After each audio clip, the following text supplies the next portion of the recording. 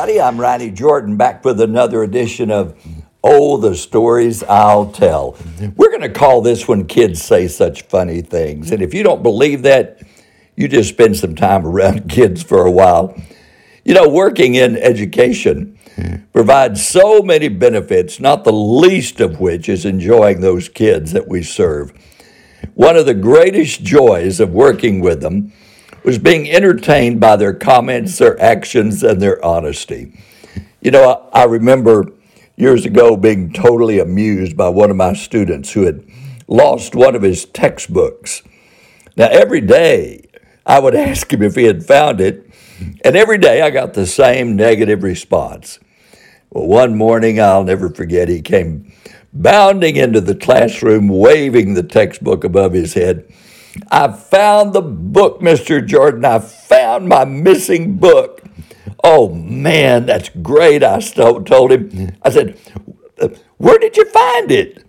Oh, his eyes lit up and a huge grin came across his face. "I found it in the only place I hadn't looked," he answered. "It was in the back of the refrigerator behind the butter." Well, I couldn't help but laugh. You know, I read once about a middle school student who came up to his English teacher at the end of the day. "I'm sorry, but you owe me an apology," he began. "I did not appreciate your calling me an inappropriate name today." Well, the teacher was really stunned by what he was saying. She looked at her student and said, "What are you talking about? I didn't call you anything that was inappropriate today." "Yes, you did." "Yes, you did," he responded. He said, "I don't know what the oxy part meant, but I sure do know what a moron is, and you looked straight at me when you said it."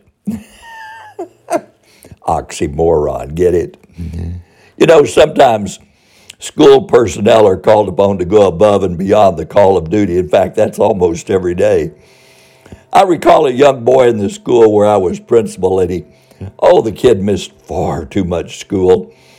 And when he was there, he was usually tardy.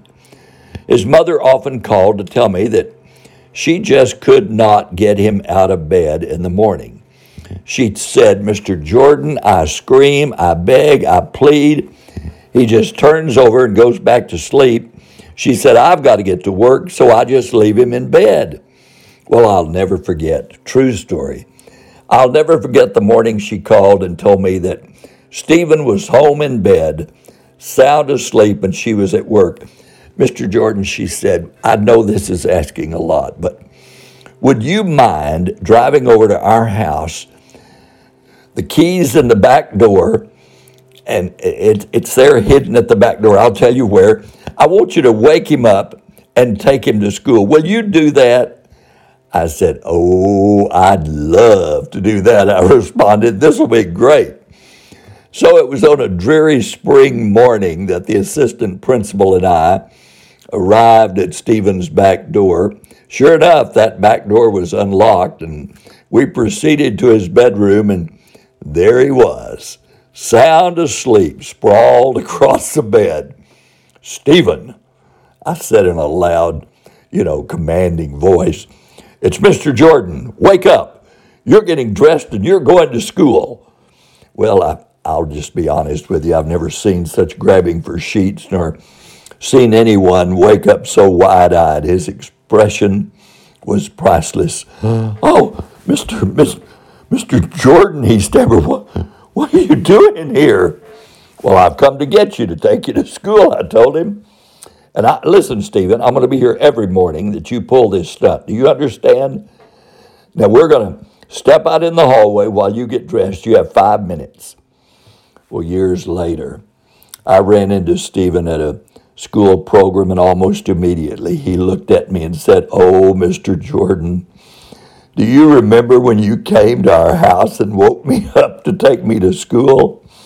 "Oh," I told him, I said, "I'll never forget it as long as I live." "Neither will I," he said. "Mr. Jordan, I'm not kidding. That really changed my life.